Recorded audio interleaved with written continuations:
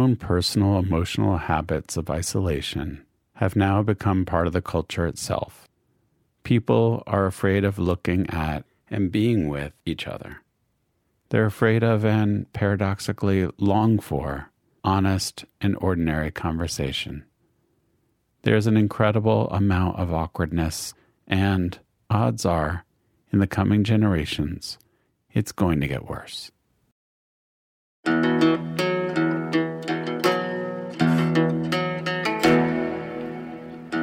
Hello and welcome to Tricycle Talks. I am James Shaheen, editor and publisher of Tricycle, the Buddhist Review. You just heard Koshin Paley Ellison, our guest this episode, reading an excerpt from his recent book, Wholehearted, Slow Down, Help Out, Wake Up. Koshin is a Zen teacher and co-founder of the New York Zen Center for Contemplative Care, a nonprofit that offers training programs in clinical chaplaincy, meditation, and spiritual counseling. With his new book, Koshin shows how the 16 Zen precepts can apply to our everyday lives. He does this by exploring the causes of suffering and isolation in his own early life and explaining how his Zen practice helped him through it.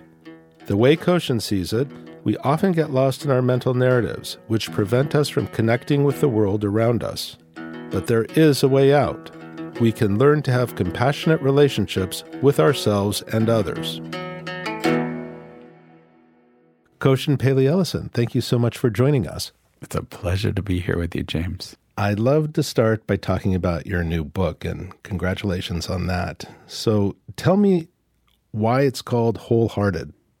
Well, originally the title was going to be Waking Up from Zombieland, and some other people thought that there'd be a more friendly approach would be to call it Wholehearted. And actually, I feel like that they're quite similar. So what do you mean by Zombieland? Zombieland is the capacity that we all have to look outside ourselves for life. So zombies originally were children without parents. So they were like looking to get inside somebody's head. So one of the important things about parenting is, turns out, having the imagination and for a child to know that you're thinking about them. Mm-hmm. And so zombies became like these little kids who were trying to get inside people's heads. And now we think of them as like trying to eat people's brains. So what is the alternative here?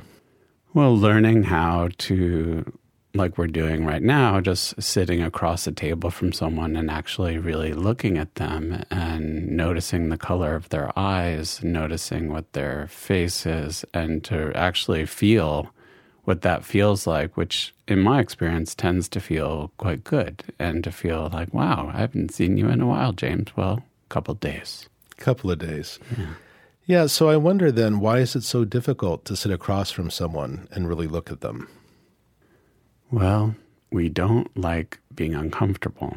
And I think that there's this addiction to an aversion. It's like from the time of the Buddha, where he's talking about aversion and how difficult it is when we feel something uncomfortable and then we think that it's wrong or not good or unacceptable. So we'll move away from it. And so sometimes just looking at someone, sometimes people say, well, why are you staring at me? As opposed to, because we're not used to even just softly gazing at someone and appreciating them. You know, I was just talking to you before we started here about three young women I saw sitting at a table in a restaurant.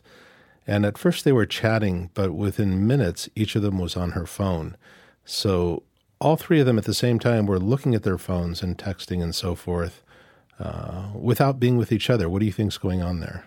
Of course, you can't know, but typically, what does that indicate to you? Well, it's amazing. I don't know, right? And at the same time, Chodo and I were at a restaurant last night. It was a beautiful night. We're sitting outside in this really sweet little place on the Upper West Side, and everyone around us was on their phones. Like yeah. At every single table, people were like, and I love that sound, like, you know, people's faces tend to go pretty flat while they're looking at their phones.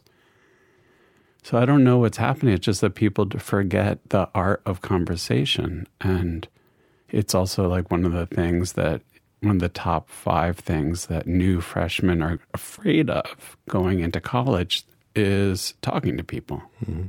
Well, you mentioned Chodo. I just want to point out that's your husband.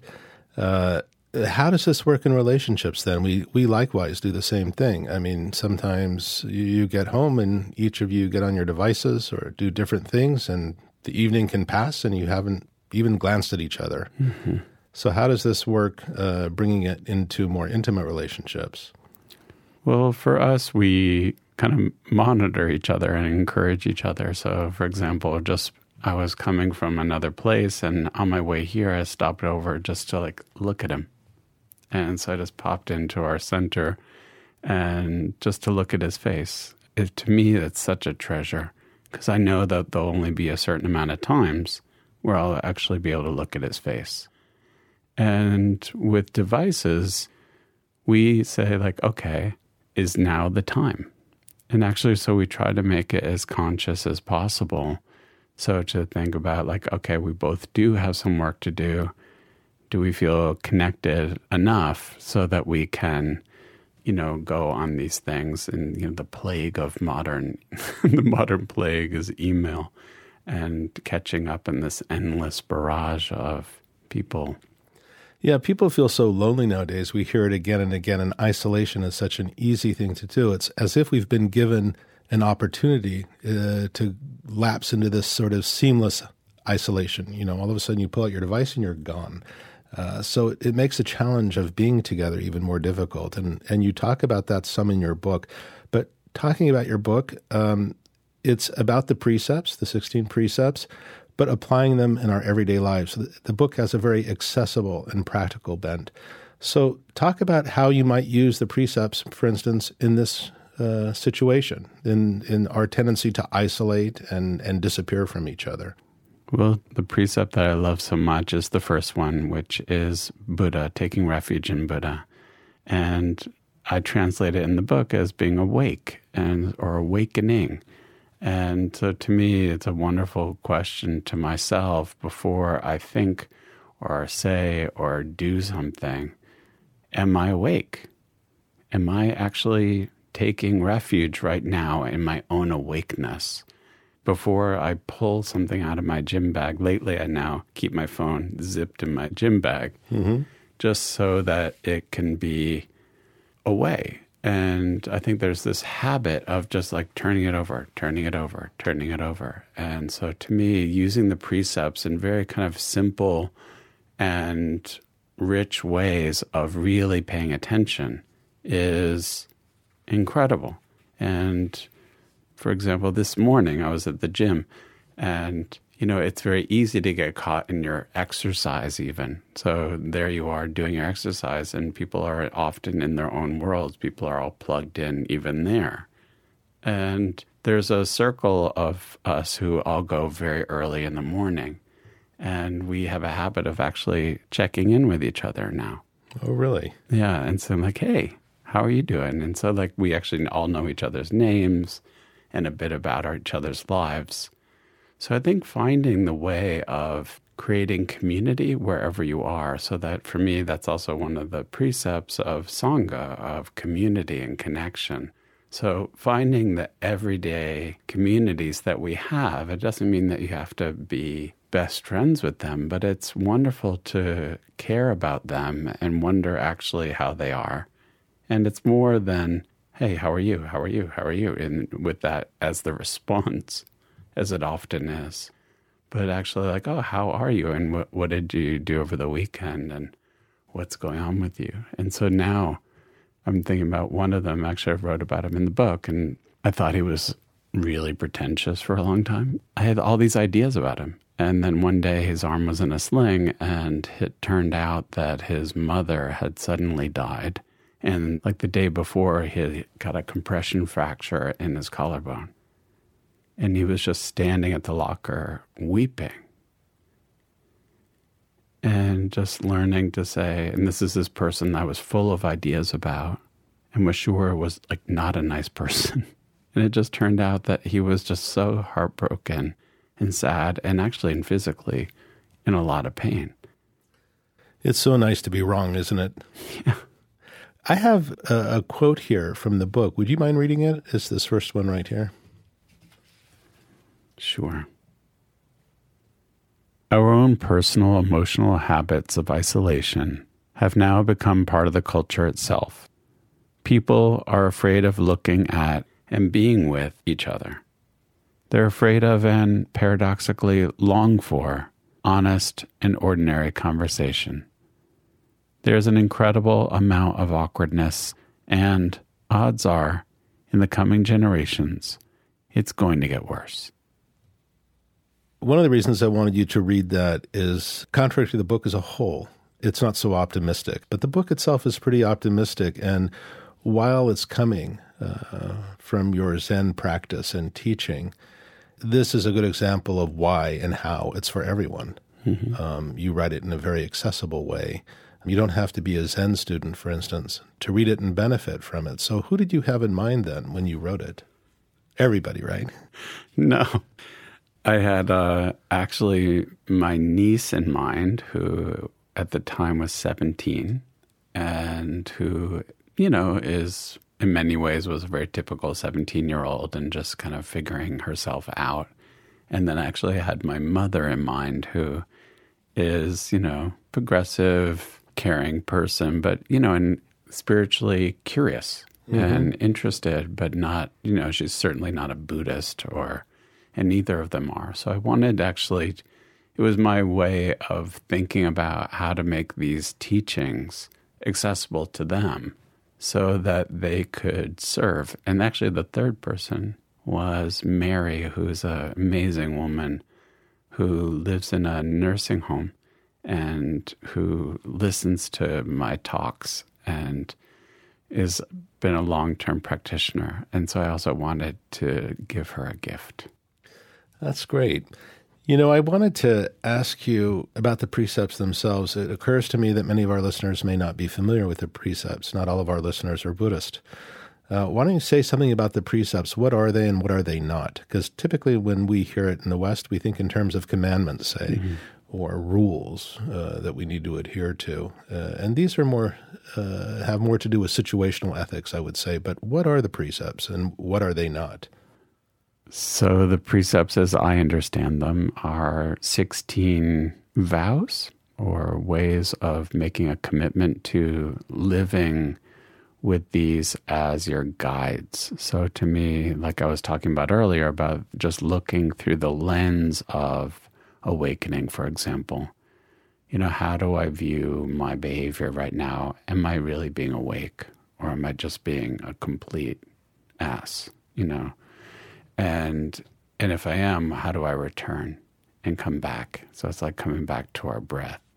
And so for me, so I think many people think of them as like the Judeo-Christian Abrahamic traditions of like, thou shalt not. And I think in some Buddhist schools, it is a little bit more literal.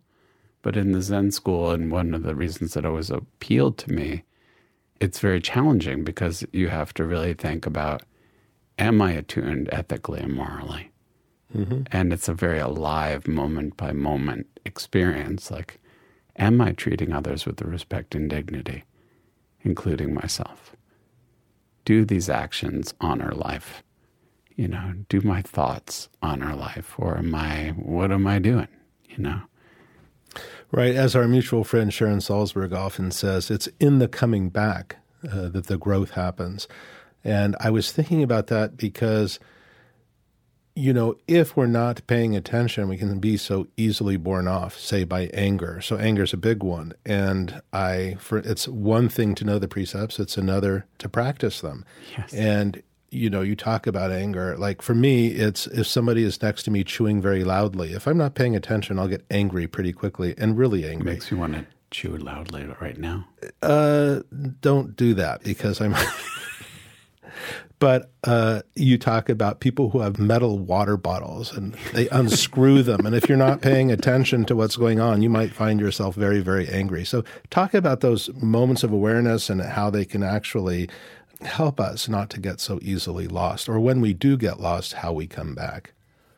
Yeah. To me, as you're saying, coming back is everything. And the willingness to come back with a healthy embarrassment, I think, is so important. I think that it's very easy for many of us to shame ourselves for, oh, well, I'm not a good person. And we put all these value judgments when we notice that we've done something. So to me, one of the really important practices is just like having a healthy embarrassment and just saying like, yep, I did that.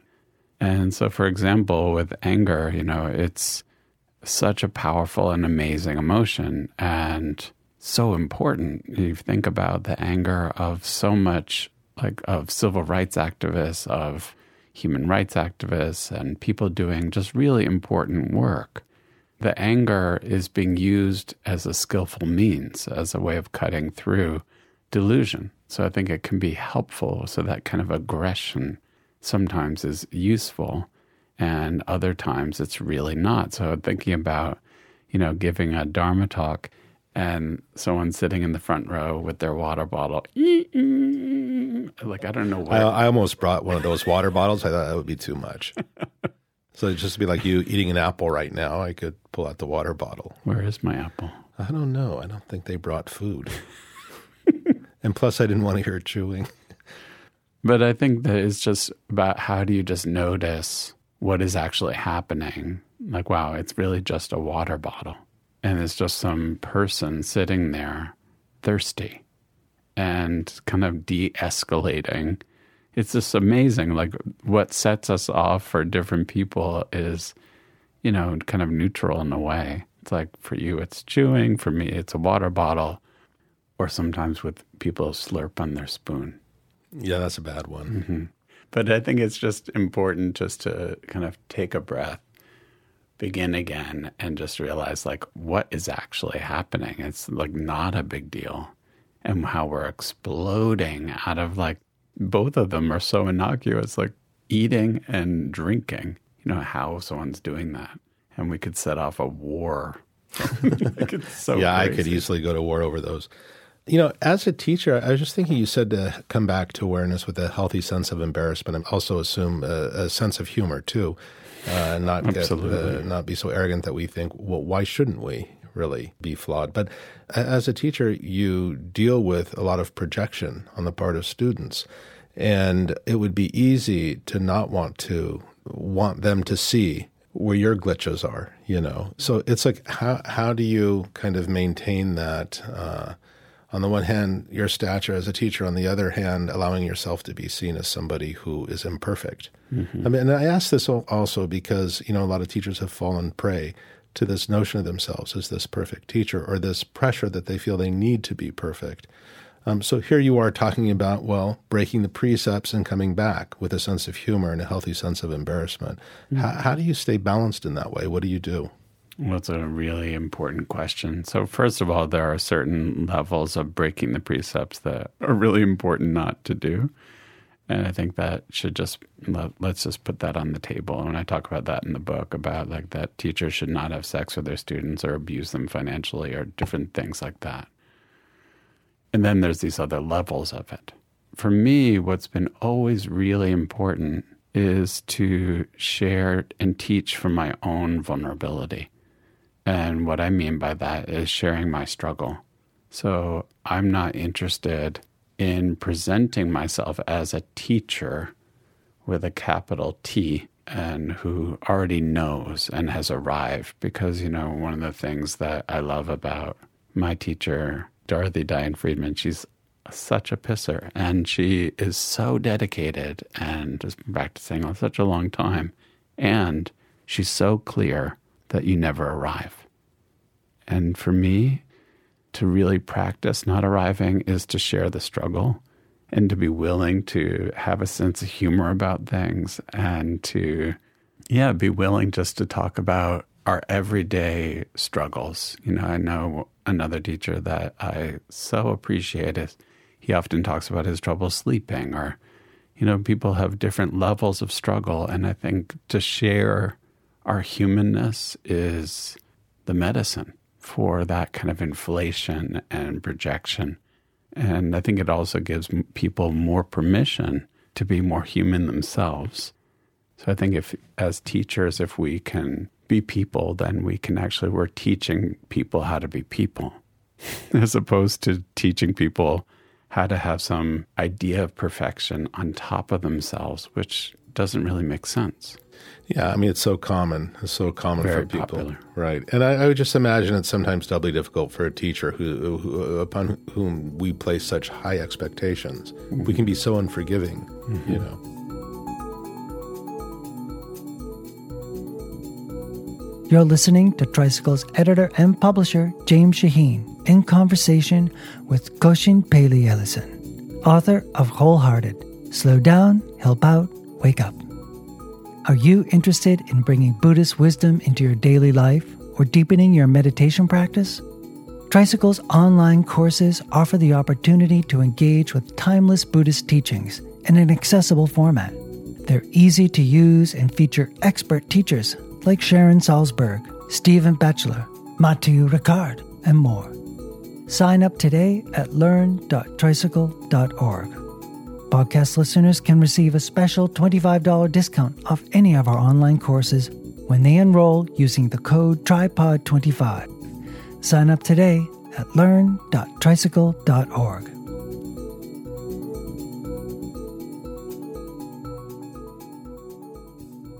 You know, I thought it was sort of interesting. You know, we talk about being with each other and how difficult that can be. And certainly being with people who are at the end of their lives, that can be especially challenging. I just went through that recently myself. So many things come up. And of course, I had plenty of help from people like you and others. But a lot of what you write about comes out of the Zen Center for Contemplative Care, the New York Zen Center for Contemplative Care. So I wanted you first, before we get to the whole issue of caregiving, tell us a little bit about Zen Care and how that came about. Well, essentially, it came about from being Chodo, who was volunteering for a long time in hospice, and then myself, I was one of the primary care people for my grandma Mimi. And when we met through Zen practice and the desire to serve. And we were sitting in Father Demo Square having espresso in the West Village of New York. And on our first date, we were talking about ordaining, we were talking about death and caring for people. And we realized, wow, we're in love, So you came together in a discussion of death, right? Yeah. It's very Buddhist. I mean, it was amazing. And Isan Dorsey's legacy, too, which was so inspiring. We had both just finished reading. Why don't you say who Isan Dorsey was, just so? Isan Dorsey was, as far as I know, the first openly gay Buddhist teacher. And he also founded the first Buddhist hospice, as far as I know, probably around the same time as Zen Hospice. It was Maitri Hospice in San Francisco in the beginning of the AIDS pandemic, and really worked to care for the people in his community. So it was such an amazing inspiration, and was so dedicated to practice and care in one life. And so we were both so inspired by that.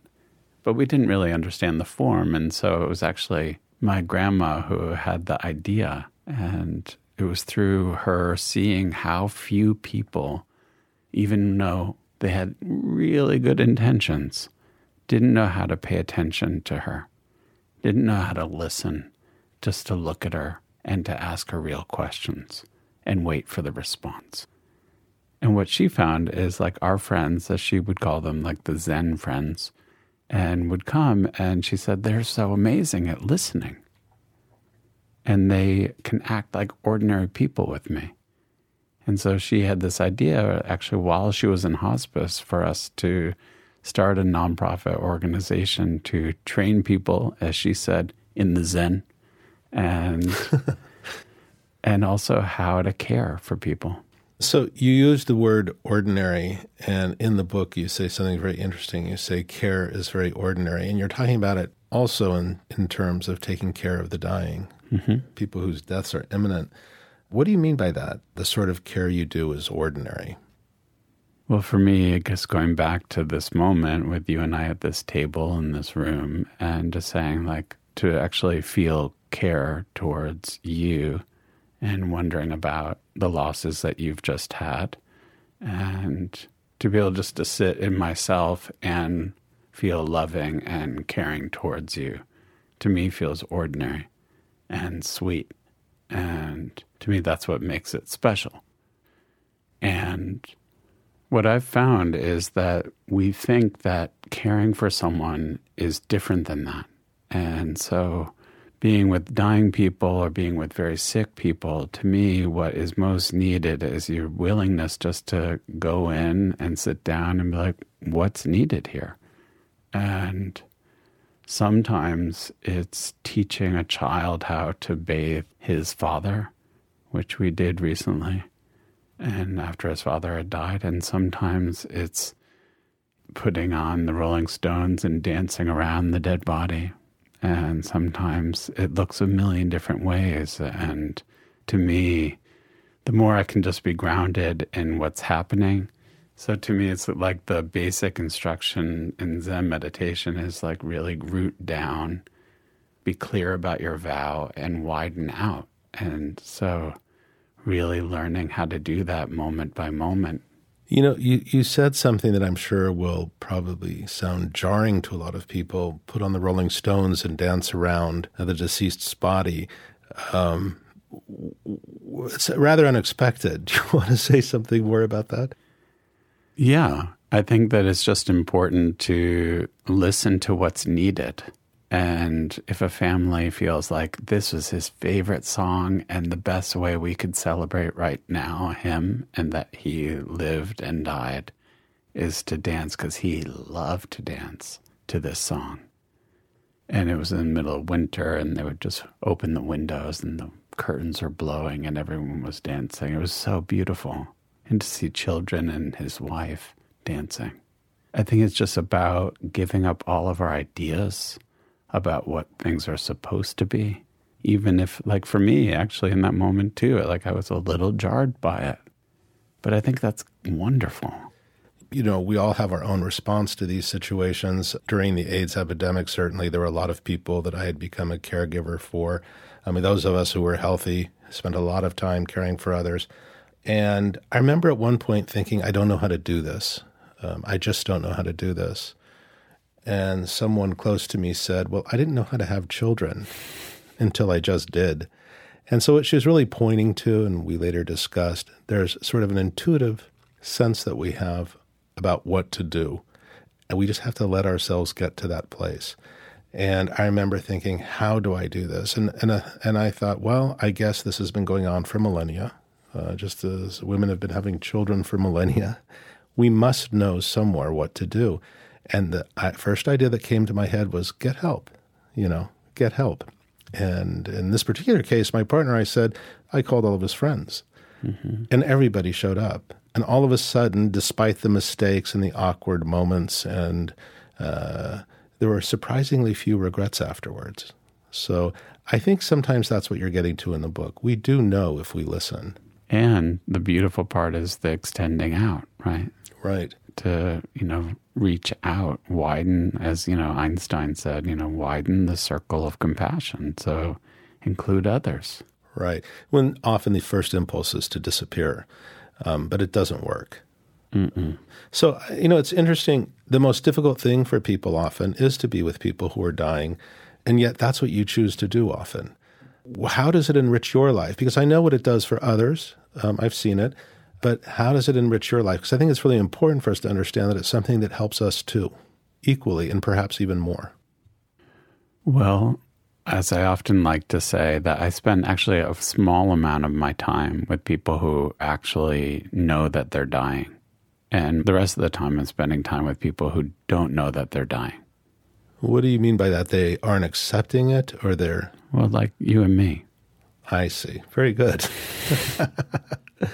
Right. Because what I've learned from the dying and what I've learned from the living are very similar, that we really just have this one shot, as far as we know. I mean, every tradition has different reports back, but no consistent report. So for me, it really impacts how I enjoy life, actually. And so like in the morning, every morning, even before I get out of bed, I spend time just like looking at Choda's face. And I just like I'm amazed that I can do that. And then before I leave, then I have a sit, and then I have all these different things. And then before I leave the house, I just make sure I tell him exactly how I feel about him. Because I know, actually, one of the things I did learn, it was actually in emergency rooms, is that so much regret was expressed in emergency rooms about how people leave the house. It was so humbling that I would hear regret after regret. I can't believe I didn't tell her I loved her, or what was I thinking? I was too busy. I was on my phone. I was this, I was that. So to me, like, I've really learned how to really appreciate transitions. So leaving the house, going downstairs, noticing the sky, appreciating. I feel like actually my life feels filled with appreciation, actually. And I feel that I'm mostly, like, I used to be that weird smiling clown person, but now I feel actually my smile feels really genuine now most of the time. And I just feel like I really enjoy, like, walking down the street, and I love being in the gym. I love being, getting to sit zazen. Like, I love my life. I feel so grateful. And it's because of all these people who have gone on before us, who have taught, and the message is always the same. Did you love well? And did you get caught up in your bullshit? Right. For me, you bring up some interesting points. One of them is that, in my case, when a friend of mine who died last February, when I found it really difficult and overwhelming, when I found his demands overwhelming, or his criticism of how he was being cared for overwhelming, what got me through it sometimes is I'm not going to be able to see this person for much longer, and everything would change in that moment. Or when my dog gets me up at 5 a.m. because he has to go out. He doesn't always get up that early, but when he does, I remind myself, I'm not going to be able to do this with this dog forever. It's very poignant. It's very acute. But in our everyday lives, I'm not thinking that. As you point out, people generally, myself included, aren't often in touch with the fact that we are dying. That this will end. There's a built-in denial mechanism. How do we get the quality that you just described when we're not under duress, when we simply, it feels easy to take things for granted, like a walk? Yeah, it is so easy to take things for granted. Lately I've been really interested in looking at Hubble telescope pictures. I'm kind of really into it and just really enjoying. And lately they've been posting lots of images of stars going supernova and swallowing all the planets around them. That's rather dramatic. It's amazing. Yeah. And what you can see is how beautiful it is. And that's going to happen to our little star too. And the Earth and Saturn and Jupiter, that you just slurped. And there we go. And so to me, and probably like those other ones will look very beautiful. And I feel that for me, just really appreciating wow, this is it. Mm-hmm. And so far, in general, not all the time, but in general, I feel coming back to that pretty often, even walking down 17th Street and then up 6th Avenue and then seeing Chota, then on my way here, just noticing a lot of things. Because I know that, even friends of ours who have been killed in bike accidents recently, and you just don't know. And I want to show up for as much of it as I really can. Yeah, it wasn't until I fractured my knee that I understood how much I really and truly enjoy walking around the city. So the practice and back to your book again, applying these precepts in our everyday lives and being aware of impermanence, these things allow me not to have to fracture my knee to know how important it is or how much I enjoy walking. Right. Yeah. It's a wonderful book. Isolation. We talked about isolation, and I'd like you to get a little personal here because you started out in life as what you refer to as a lone wolf. So talk a little bit about, sort of the arc of your progress from being a lone wolf to being somebody who takes delight in opening out to the world. Tell me a little bit about where you grew up and what that was like for you. You describe yourself as an outsider. How did that come about? Well, I grew up in upstate New York, in Syracuse, and grew up with the legacy of the Holocaust. And so most of my family, extended family, were all wiped out. And as is common, and in many of those families, there's a lot of turmoil and abusive behavior in that family. And that wasn't any different in ours. And at a certain point, my parents had divorced, and my mom and my stepfather, we moved to the foothills of the Adirondacks, where we were the first Jewish family to ever live there. And we were often surrounded by four-wheelers at night and shooting at the house and, calling us Jew. And even in the classroom, the teacher would pull me up from my seat by my hair and saying, "Where are your horns, Jew?" And it was that kind of town. And there was many moments where I felt unsure about that if people at all were safe. And in an amazing way, as you're a young person, I write about this in the book too, that having these experiences of feeling that people were dangerous, but the earth was not. And having these experiences of like lying on this moss rock in the midst of this forest and looking up at the night sky and feeling so held and expansive. So I think that those moments were incredibly helpful, to have some kind of experience of connection. And, there were teachers along the way. Like when I was in 9th grade, there was a teacher named Mrs. Spillane, and I wasn't in her class, but the way she read poetry took my breath away. And so I used to get a hall pass and go and sit outside her classroom and listen to her. And I felt like, wow, I never knew there could be a person like that who could just be so moved and want to share what was so moving to them. So I think about there have been a lot of people in my life like that also.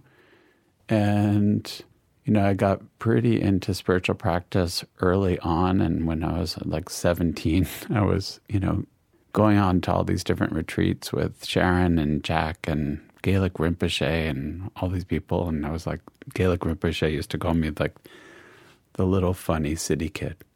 Mm-hmm.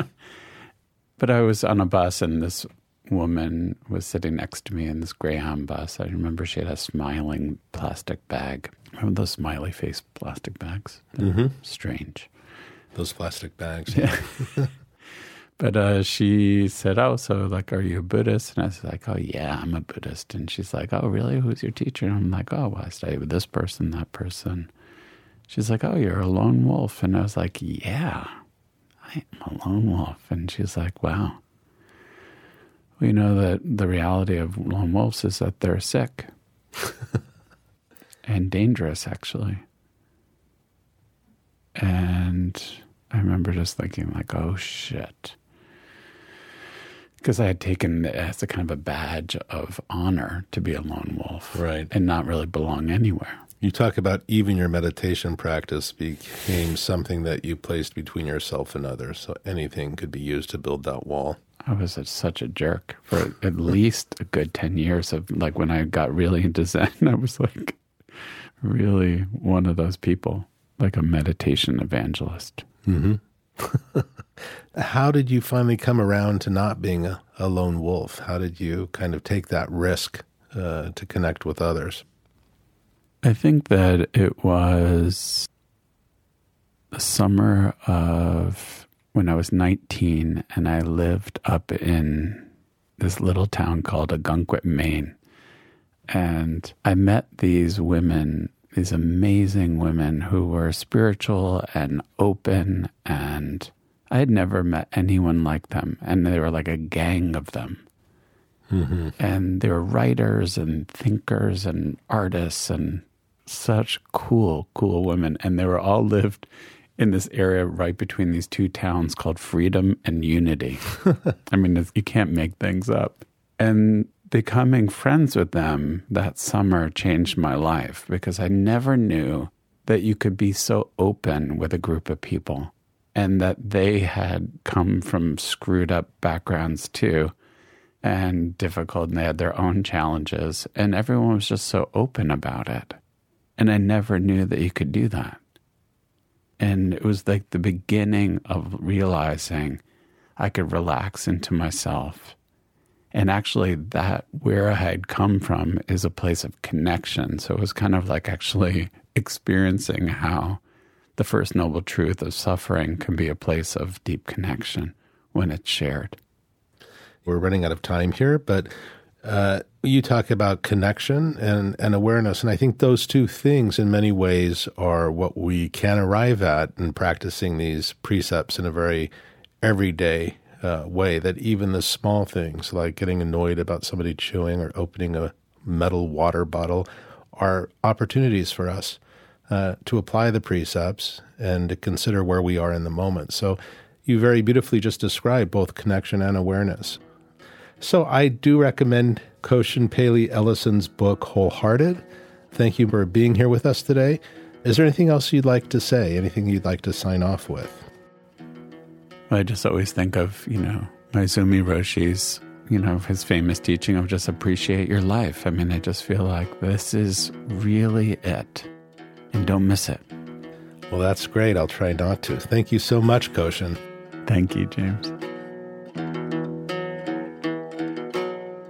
You've been listening to Koshin Paley Ellison discuss his book, Wholehearted, Slow Down, Help Out, and Wake Up, here on Tricycle Talks. If you'd like to hear more episodes, visit us at tricycle.org/podcast. We'd love to hear your thoughts about the podcast. Write us at feedback@tricycle.org or leave us a review on your podcast player. Tricycle Talks is produced by Paul Ruest at Argo Studios in New York City. I'm James Shaheen, editor and publisher of Tricycle, the Buddhist Review. Thank you for listening.